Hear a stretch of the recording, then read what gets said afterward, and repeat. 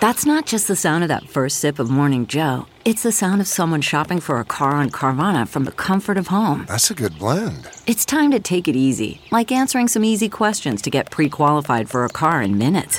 Talk about starting the morning right. Just like customizing your terms so your car fits your budget. Visit Carvana.com or download the app to experience car shopping the way it should be. Convenient, comfortable. Ah.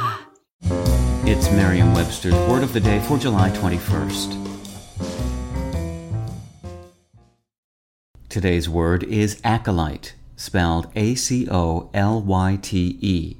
Acolyte is a noun that means one who assists a member of the clergy in a liturgical service by performing minor duties. It can also mean, more broadly, one who attends or assists a leader. It's a synonym of the word follower. Here's the word used in a sentence from the New York Times by William Neuman and Nicholas Casey.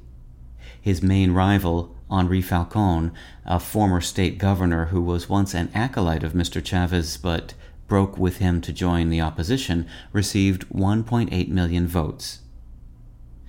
Follow the etymological path of the word acolyte back far enough, and you'll arrive at kéleuthos, a Greek noun that means path, and that is itself the parent of the word akólouthos, an adjective that means following.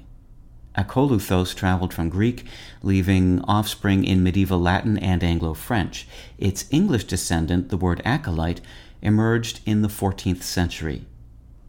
Originally, acolyte was exclusively a term for a person who assisted a priest at Mass. But by the 19th century, the word had acquired additional meanings, among them attendant body or satellite, a meaning used in astronomy, and attendant insect, a zoological sense, as well as the general meaning of assistant or sidekick.